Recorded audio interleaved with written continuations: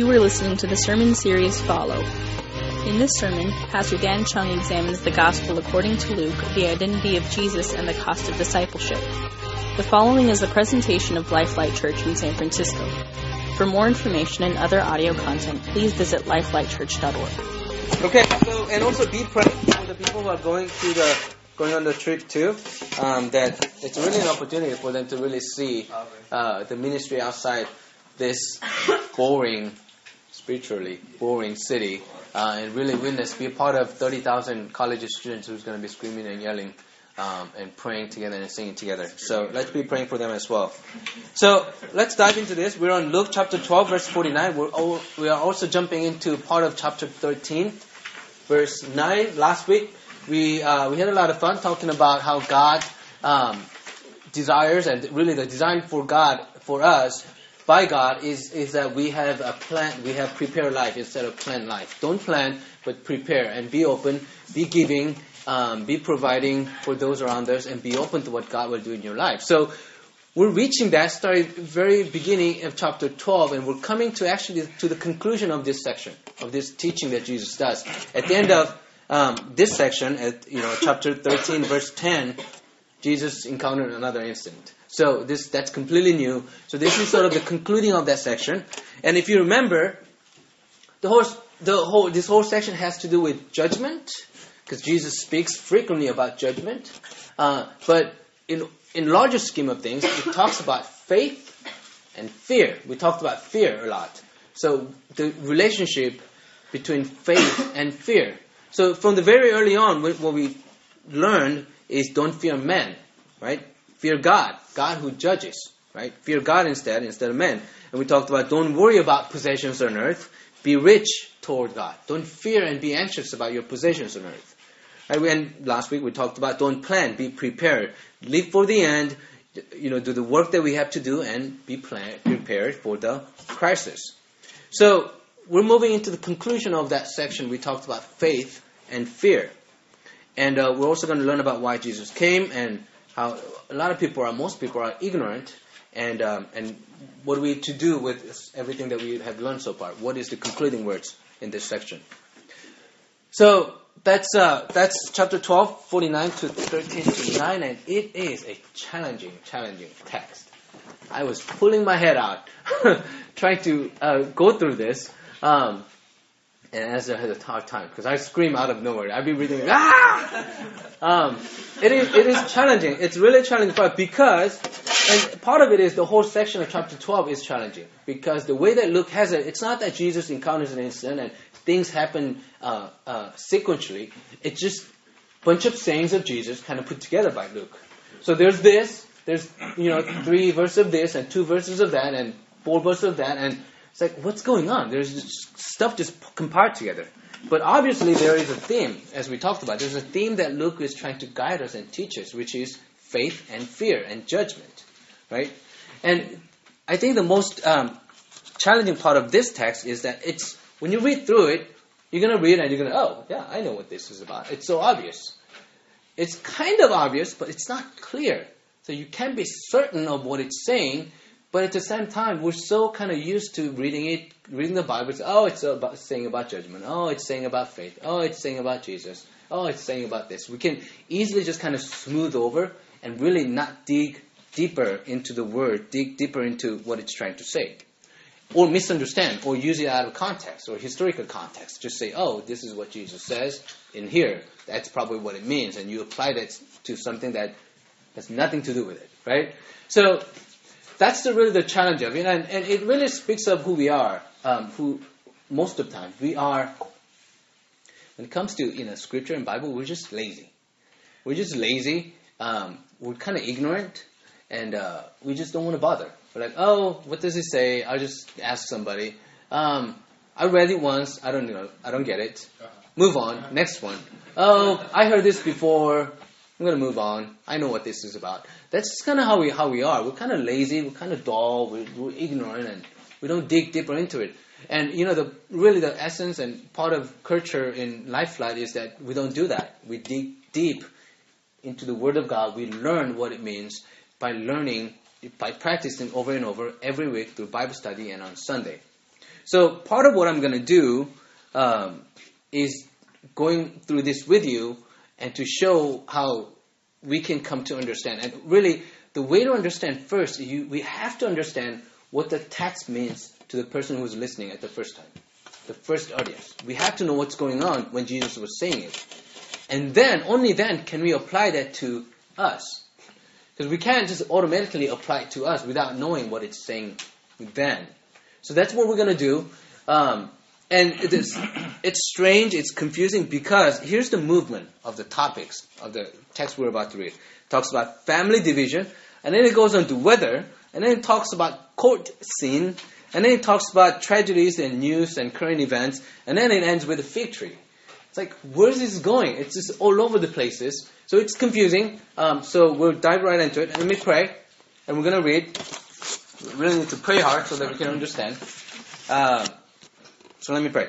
Jesus, we thank you for your teaching. We thank you that some are challenging. And some are challenging to understand, some are challenging to apply to our lives. And I pray that your Spirit will give us understanding. And your Spirit also make our hearts humble and soften our hearts so that we will be convicted. We'll seek to be conformed. We'll seek to be molded by your words.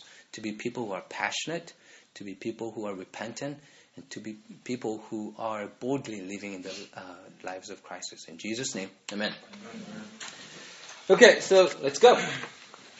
On your sermon note, chapter 12, verse 49. I'll read one verse and you read the next. I came to bring fire to the earth, and how I wish it were already kindled. I have a baptism with which to be baptized, and much stress on my ear until it is completed. Do you think that I have come to bring peace to the earth? No, I tell you, but rather division.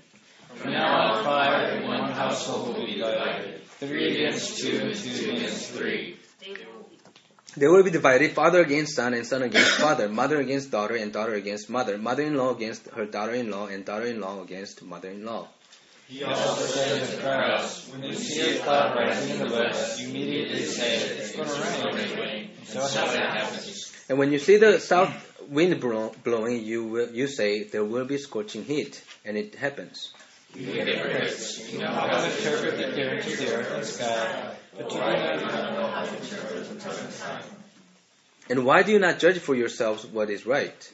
Thus, when you go to be accuser before a magistrate, on the way you make an effort to settle the case, higher you may be dragged before the judge, and the judge will hand you over to the officer, and the officer will throw you in prison. I tell you, you will never get out until you have paid the very last penny. At that very time, there was some present who told him about the Galileans who led Pilate had mingled with their sacrifices. He asked them, do you think that because these Galileans suffered in this way, they were worse sinners than all other Galileans? No, I tell you, unless you repent, you will all perish as they did. Or those 18 who were killed when the Tower of Siloam fell on them, do you think that they were worse offenders than all the other living in Jerusalem? No, I tell you, but unless you repent, you will all perish just as they did. Then he told this parable. A man had a fig tree planted in his vineyard, and he came looking for fruit on it, and found none. So he said to the gardener, see here, for 3 years I have come along for fruit on this fig tree, and still I find none. Cut it down. Why should it be wasted in the soil? He replied, sir, let it alone for 1 more year, until I dig around it and put manure on it. If it bears fruit next year, well and good, but if not, you can cut it down. The word of the Lord. Okay, you see what we got to deal with? There's a lot of stuff. It's just kind of random, a lot of random stuff. So let's dive in. Verse 49 and 50, just right off the bat, it says, I came to bring fire to the earth, and how I wish it were already kindled. I have a baptism with which to be baptized, and what stress I am under until it is completed. What does that mean? Anyone? A winnowing fork? Okay, Jesus said, I came to bring fire. What is fire? What does that mean? Any guesses? Purification. Purification? What else? Any other guesses? Consecration. Huh? Consecration. Consecration, same word as purification. Quickly, right? Huh? Fire consumes and spreads quickly, so maybe the word of God is supposed to spread among the people like fire. Okay, word of God spreading. Okay, what else? Destruction. Destruction. Okay. I was gonna say that. Like Sodom and Gomorrah. Okay, what else? Anyone else? Cleansing. Cleansing, purification. Oh, good. Yeah, you guys are all kind of going there. Cleansing. Historically, biblically, if you look back at these words, it speaks of 3 different things. Judgment, like hellfire, right? Judgment, purification, Holy Spirit. So which of these is Jesus talking about? Judgment. The theme is kind of judgment, and a lot of scholars and commentators tend to go with that. Jesus is talking about judgment. But when I look at it, Jesus said, I came to bring fire, came to bring judgment on earth. Did Jesus bring judgment to earth? No, he didn't. And you had to wonder, then what did Jesus come to bring? Right? And I kind of tend to go with purification because of his work, and also the Holy Spirit, because Jesus does send Holy Spirit at the end. And so it makes kind of sense when you read, that he's come and he wishes that it was already kindled, which means I wish it was already here. That I have already brought the purification and Holy Spirit here among these people. And then he goes on to say he has baptism to be baptized. What does that mean? This is the thing. Why can't he just say it out, clearly? Like, here, this is what's happening. Right? But what does that mean? He has a baptism to be baptized? What's a baptism?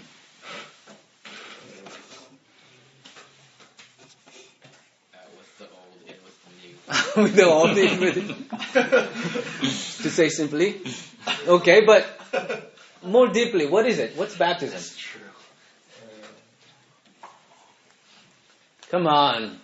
Some of you are baptized. Public declaration of a new life. Okay, new life, public declaration. But what else? When you go under, what happens when you go under the water? Purified. Purify of what? Your old fire. With the Your old self. With the old self. Your old self is what? Dead. Dead. Dead of what? Sin. Good. Sin. And then when you rise again, what? You're born again. You're new life. So that's what it means, right? Baptism means that you die of your sin. Your sin dies. Your old self. Your sin dies. And what happens when you come up? You are born again. So in case of Jesus, when he says, I have a baptism to be baptized, that means literally, right? I'm going to die with the sin. I'm literally dying with the sin, not of my own, but of the people, human race. I'm going to die with sin, and then I will rise again. He's a resurrection. I'm going to rise again as a new creation to invite all believers to be that new creation, right? So it's literal in Jesus' case. He's going to baptized, and he is baptized to be baptized. And he says he's stressed out. He says, I'm stressed until this is done. Like, who wouldn't be? If you are, put yourself in Jesus' shoes, who wouldn't be, right? You're looking at cross, you're looking at crucifixion, and you would be stressed. So when you listen to this, it almost seems like Jesus is venting. Like, do you know what I got to go through? Do you know what I'm here for? I'm here to bring fire. And I wish it was already kindled. It means none of you get what I'm doing here. I'm so frustrated. None of you get it. I wish Holy Spirit was already here so you would understand what's going on. You would know and what I'm going through. And I'm totally stressed out, constrained because of what's about to happen, because what's not yet available, which I came to bring it to you. So, Jesus is looking toward the cross, and he's stressed, he's frustrated, and no one's getting what he's saying. And you got to ask yourself too, us too. Do you get Jesus? And do you get baptism? And if you're baptized, have you received that properly? Have you died yourself of sin, and have you risen again as a new creation? Jesus is venting and he's shouting, and it's almost like you got to imagine as you're reading the Bible, kind of draw a picture. How is Jesus saying? He's not just saying calmly, I have come to bring fire. I am so stressed. Right? That's really not Jesus. You can tell he's frustrated. He's upset. He's shouting. His face is turned red. And basically what that means, and he's not like in control, just calm. He's out of control. Right? He's out of control because Jesus is passionate about his work. He's passionate about God. He's passionate about people. That's what you should see. Jesus, passionate about God and about us, about the work he has to do. And he's frustrated because it's just, people don't get him. And when you think about that, and you look at yourselves and look at other Christians, and when I look at you guys, and one thing that we really need, and it's ironic that some of you are going to Passion, that we really lack passion.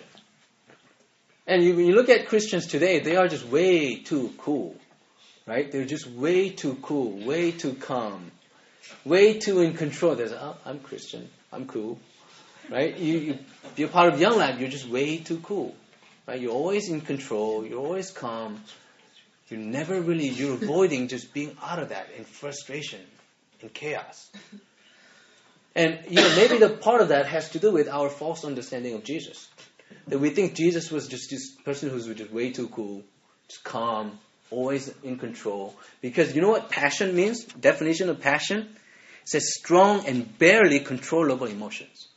That's what passion is. Right? Being passionate means showing or caused by a strong feeling or belief. Maybe we just don't have a strong feeling or belief. Maybe that's why we're just too calm, too cool.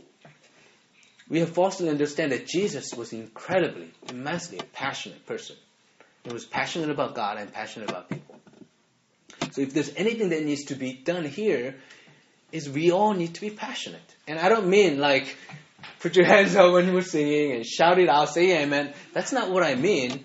What I mean is, we're going to cover that more, but what I mean is just, we can't be so careful. We can't be so holding back. We can't be so figuring out, is this a safe place to say these things?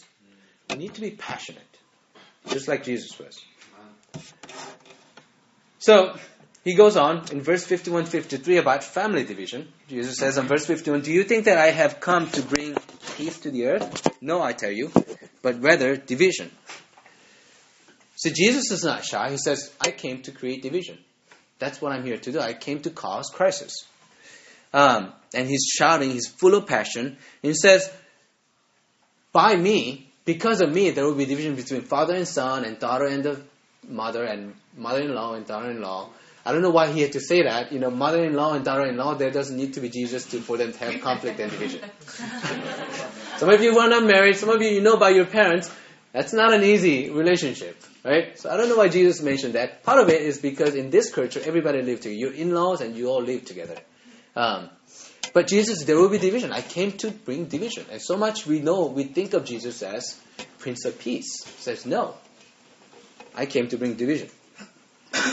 And, we kind of get that. Some of you get that. And some of you get that by knowing someone or having to experience yourself. Have you been divided from someone because of Jesus? Because of your belief? And many of you live in a family who don't believe in Jesus, right? And I know, just experiencing with some of the Young Life kids, right? And this person that her parents are against Christianity. If you're Chinese, you're mostly just culturally or Buddhists. You can't share the faith. And this person, when she decided to share her faith, was the night before she left for college. She told her mom and dad. So mom was crying, dad shouting, and she said, this is where I'm going to be. Right? She's divided because of Jesus. When I was working at Woodleaf, we had one of the campers, and she's a Muslim. And it's funny that her mom actually prayed for her that she would not be corrupted by the faith of Christianity, right? And she said, my mom prayed for me, and whole family came and prayed for me that I won't be corrupted when I go to this camp. At the end of the camp, she became a believer. She says, I love Jesus. She says, I don't know what to do. I'm going to go home. My family's going to disown me. And she was all crying, and there were leaders around trying to comfort her and try to encourage her. And she said, but I'm going to speak out because I can't hold this back. This is who I am. This is what I'm going to do. But I'm going to be in crisis. My family is going to hate me, will fall away from me. Some of you know, some of you don't, but this is the truth. That Jesus speaks the truth. Jesus brings division. Jesus brings crisis. And crisis isn't so much as to, there's a danger in the area, but crisis, really the correct meaning of crisis is this. There's an occasion where you need to choose between one or the other. And that decision is of magnitude, of importance. It's life and death decision, and you have to make a decision. That's what crisis is. Jesus, last week we talked about be prepared for crisis. Jesus is the bringer of this crisis. He says, I'm here to bring crisis. I'm here to bring division. Okay, he goes on to say in verse 54, 56 about the weather. Right? He says, you know the weather. So he says, you know how to read weather, these people, and you know how to predict the weather. And these people do. They're farmers, most of them, so they look at the sky, they see where the wind is blowing, and they know, this is how the weather is going to be. None of us do, right? We don't. We just have an app that tells us what the weather is going to be, right? It's really convenient. What's the weather? You can ask Siri, or you can have an app, and it'll tell us, right? So Jesus is saying, you know how this is going to work. You know how to interpret the weather. And he calls them hypocrite. What does hypocrite mean? Hypocrite means someone who's pretending to be someone they're not, or who's not consistent. So you know how to read the weather, and you're hypocrites because you're unable to know what's going on right now. So here is when we bring in the historical context into the text. We have to understand, and a lot of times we'll read this and, we need to know the present time for us right now. And that's what Jesus is talking about. Jesus is talking about people 2,000 years later. But he's not. He's talking to people right there sitting. He's speaking to the crowd. And the fact of the matter is, what Jesus is saying is, you don't know what's going on right now. You know how to read the weather, but you have no idea what's going on. You're seeing this. You see my word. You see my miracles. You hear my messages. But you don't know that everything that you've been waiting for, your hope and your dream is happening right now. I'm here. I'm the Messiah. Everything that you waited for 400 years is here. And you have no clue. What a hypocrite you are. You have no idea. And that's what these people are. And again, once we understand that, we can bring it to our situations today. And, it's the same thing. Us, again, Christians, we are just lazy and ignorant. We are focused on ourselves, and we don't know what's going on. There are plenty of signs and sayings of God, the way you learn, but you are ignorant. We're all ignorant. We're only focused on ourselves, our little own world. I want you to meet Dusty downstairs. He's a little hamster. Okay? Go down and meet Dusty later. It's a little hamster. And he's so happy. I don't know if he's happy. he appears happy. And all he's got is this little cage, right? He, snuggles around in his own poop and stuff, and does this weird thing and goes out and drink water, eat, and plays with Hannah a little bit and and that's it. This little own world, and that's all he's got. That's all he knows. He doesn't seem to mind, right? Little Dusty. So I want you to think about, meet Dusty and think about that. Some of us are like that. Many people are like that. It's about my own little world. That's all that matters. And what I want to do, what I want to get, people I want to use, God I want to use to get what I want. That's all that matters, without understanding what's going on. And what's going on is that Jesus is saying the most important thing here is what Israelites have been waiting is the Messiah, is God. Having relationship reconciled with God is the most important thing, and sometimes we ignore it completely. And I see this pattern. I try to meet with some of my old youth kids, like from the old church, and I meet with them. It's been a few years. I meet with them. I say, so how's your relationship with Jesus? They say, I don't know. It's good. I go to church. And they change the subject. And sometimes that's how we are. We try to just deny that whole conversation. We defy it. don't want to deal with it. It's difficult. I don't care for it. It's my little world that I care about. Do you know what's going on in your life? Do you know how your relationship with God is? Have you thought about it? Do you think about it? Do you seek God? Do you ask God? Do you know what's going on with in relationship with God with others that you know, those you care? Do you worry about them? Do you care for them? Do you think about them? Okay, Jesus moves on. He's done with the weather. Verse 57 and 59, he talks about settling with the opponents. This is a court scene where you say, settle with your opponents before you are taken to the court, because judge will be there, and judge will put you in a prison, and you will not get out until last penny is paid. And what he's talking about here, again, it's not about the end time. Like you're seen as debt and all of that. That's not what Jesus is talking about. Jesus is actually talking about the Israelites trying to settle cases and fight Romans in many different judicial systems. And that's what they are. They're focused on how do we get along with Romans? How do we overcome them? How do we fight them? How do we win these battles? How do we win these court cases? And Jesus is saying, settle it. Settle it, because you're going to lose. And they're gonna lose. Right? Israel is going to lose. And that's why he's saying, don't you know what's going on in this present time? I'm here, Messiah's here, but you're worried about your life with Romans and Roman Empire. He goes on, chapter 13, verse 1 through 5. Talks about current affairs. So someone in the crowd gave Jesus some news about a tragic incident that had happened. And it's about Galileans who went to synagogue to offer sacrifices, and they were killed by Romans. And Romans were really careful, and Pilate was really careful about Israelites coming together as a group, because he was worried about riots. And that was the time they were living in. So he went and killed everybody. So imagine this, like you went to church, bunch of you, like 20 of you, went to church, and there were soldiers, and they just killed you.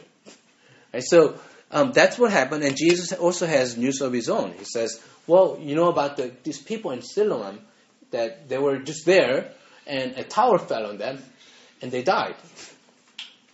So the question from the crowd is, and Jesus knows what their question might be, because this is age-old question.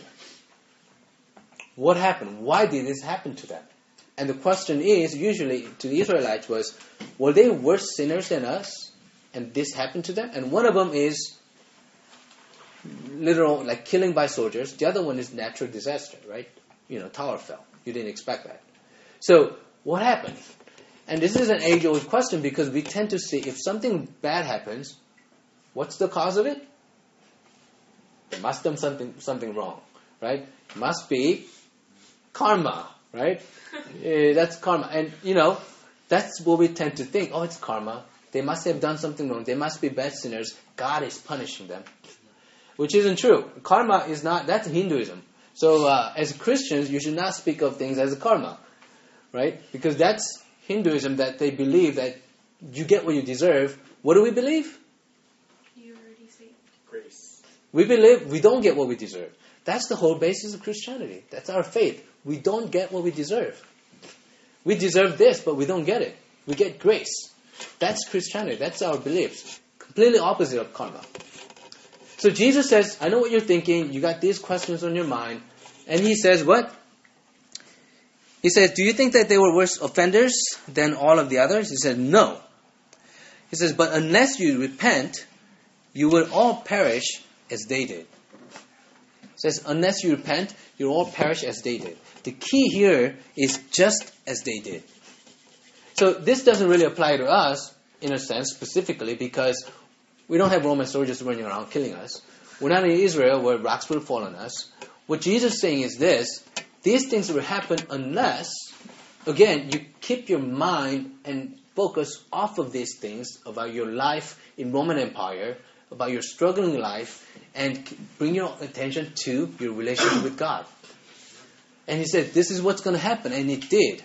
In AD 70, Romans came, they killed a whole lot of bunch of Israelites, and the whole Jerusalem fell, every rock fell, and people died on the rocks. That's what Jesus is talking about. These things will happen unless you repent, unless you turn away from these things. This is what's going to happen to you, just as they did. So, what is Jesus saying? He's saying, unless you hear what I'm saying, the news that I'm bringing, the warnings, and stop being nationalistic and seeking peace and fighting against Romans, and etc., and realize that I'm here, repent first, and these, you die same as those people.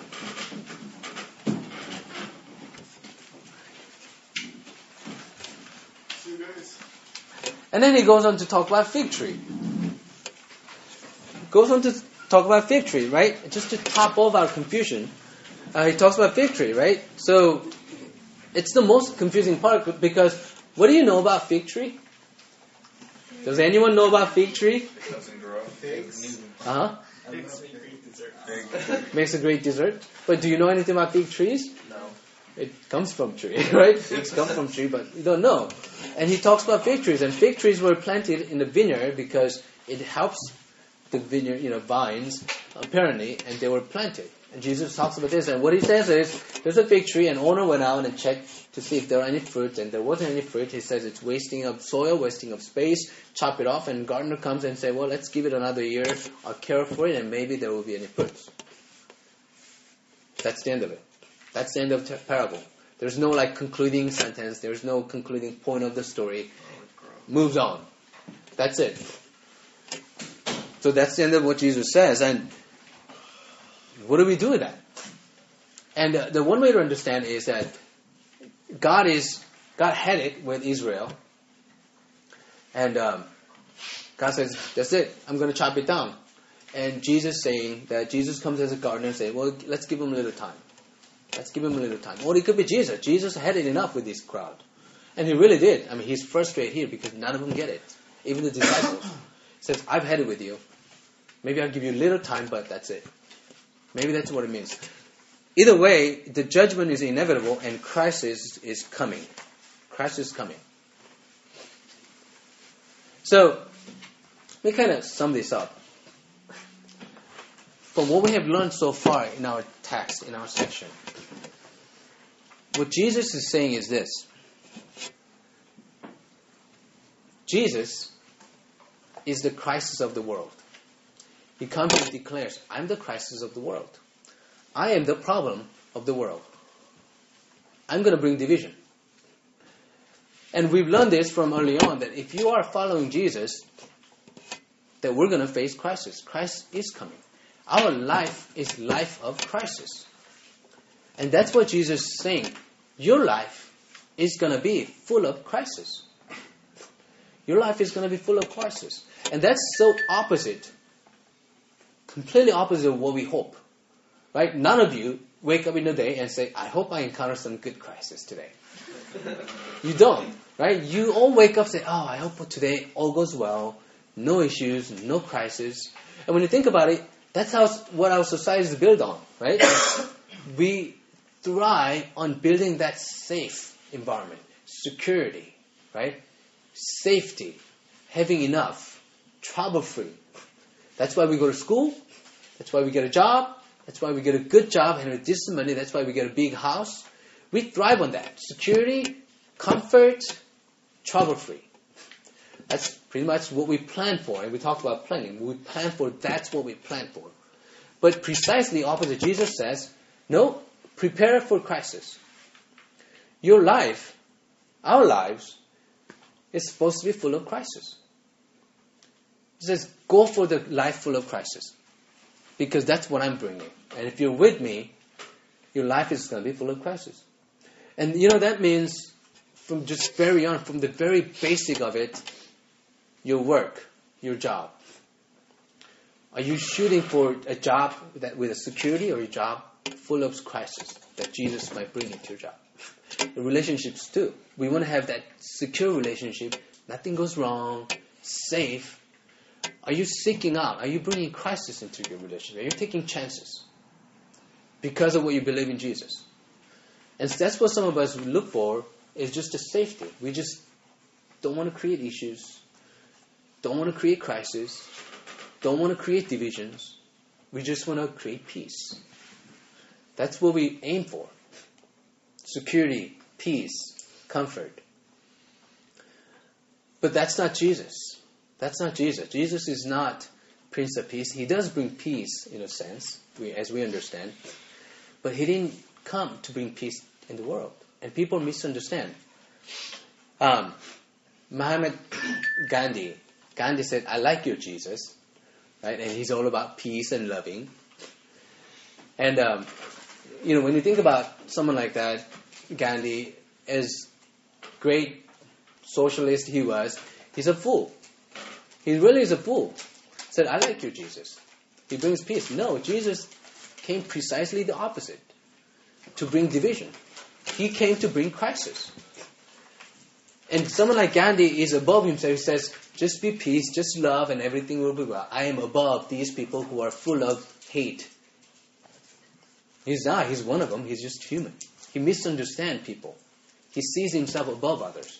And all these people, great people as they may be, all the great people in the world, in the history, if you get to know them, if you know them, unless they are follower of Jesus, they're fools. Because they just don't get it. They don't have the fear of the Lord, which is what is it? Beginning of knowledge, beginning of wisdom. You think about Steve Jobs, wow, he's done great. You think of great politicians, they've done great. But in the end, they're just fools. They don't know life. They don't know what it's about. They missed out. So, what about you? What about us? Do you aim for security and peace in your relationships? You don't want to speak out. You don't want to create issues. What about your job? You don't want to make troubles. In your preparing, in your planning, I want to do something that will give me security or give me comfort. But are you leading where God is leading you? Are you listening to know what's happening in the present time and going where God has called you to do? And face crisis. Because Jesus came to bring crisis. So what are we going to do? He says, you're going to live in life of crisis. And here's what you need to do. He says, you need to repent. Repent. Life of repentance. I have a quote there, your sermon guide, by Martin Luther. Martin Luther, in his 95 Theses, that's 95 Theses is what he posted up on the wall. It says everything that's wrong with the Catholic Church is what he posted. 95 things that's wrong with Catholic Church at his time for the Reformation is what he posted. The first words he says is this. When our Lord and Master Jesus Christ said, repent, he's referring to Luke. He called for the entire life of believers to be one of repentance.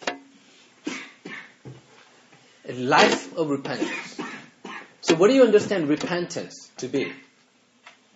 I think there's 2 steps, but there are several things that's happening simultaneously. First step is recognizing your shortcomings, right? Recognizing your sin, recognizing your shortcomings, what you have done wrong, what you're doing wrong, your self-centeredness, how you are against God and how you are opposing God and all of that, and how you're not loving people and not loving God, and loving yourself. First part is recognizing it. You need to recognize first. But at the same time, as you're recognizing, you are ashamed, you're guilty, you're sorrowful, you're sorry because of what you have recognized. That's what happens. You can't just recognize and say, oh, okay. Right? That doesn't happen. You have to, once you recognize, if you're truthful, then you are sorrow. You're ashamed. You're guilty. You say you're sorry. That happens simultaneously. And at the same time, as that's happening, you turn to the next step, which is trust. You trust that God is good. You trust that Jesus has forgiven your sin. You trust that you can change. So you begin to change. You begin to turn around, which is what repentance means. As you begin to turn around, not only do you turn around, but you don't turn around and try to change by your own strength and your will, but you recognize that you need Jesus. You need the Holy Spirit. You need God. That's the confession of your sins. It's not so much just that ends in, oh, I sinned, I'm sorry. But I've sinned, I'm sorry, I need to change, I want to change, I need God, and I trust God. It happens all simultaneously. That's the act of repentance. That's what happens, and that's what our lives need to be consistently. Day after day, moment after moment. And that's how we're going to survive the life of crisis. Because crisis has to do with making choices, right? Making choices. And when we make wrong choices, we can repent. We can make the right choices by help of God. And that's what Jesus says. You're making all the wrong choices. Repent. Turn around. Start making right choices. Live a life of repentance. Live a life of crisis. And I hope you're recognizing just a strange God in this. And, it's God. Jesus is full of paradox. There's always tension when you get to know Jesus. Jesus is truly Prince of Peace. He brings peace in our hearts. Right? Prince of Peace, but yet He's also Prince of Division. That's just so how Jesus is. He's lion and lamb. He's a servant and He's king. Right? That's how Jesus is. He's Son of Man and Son of God. He's graceful, yet judging with severity. And that's what the last story is, the fig tree is talking about, grace of God and the severity of God. And it doesn't diminish each other. Severity of God's judgment is there. At the same time, just as much if there is a severity of judgment of God, there is grace. And that's the grace is what we celebrate. And we fear God because of the judgment of God. And that's what we do when we come to the Lord's table, is we celebrate grace. And we remember that we are called to live life of crisis. And not to walk away, not to seek out the life of peace, life of comfort, and life of security. But dive in, trust in God, and living a life of repentance. So that concludes our sort of the section that we have spent last few weeks. And it has to do with, again, fear and faith. Faith overcomes fear. And our lives are full of fear. And, if anything else, I want all of you to walk away with just one phrase that Jesus says over and over and over throughout the Bible. And that is, what? Do not be afraid. Do not be afraid. And because we're not afraid, we jump in to a life of crisis. Because we trust God. Because there are things that are more important than peace and keeping peace. Let me pray, and we'll break the cup and break the bread and drink the cup together. Jesus, we confess that we've been living, seeking, planning a life of comfort, security, and ease. And we want to repent, turn around. And we want to seek your strength, your spirit to make us passionate seeker of life of crisis. And we seek to you to help us. We seek to you to help us remember your grace. And that we'll fear you, but we will not be afraid of the world and the people and the life that we have to live. But we'll rejoice and we'll celebrate and we'll find peace in you. It's in your name we pray. Amen. This concludes our presentation. For more information and other audio content, please visit lifelightchurch.org.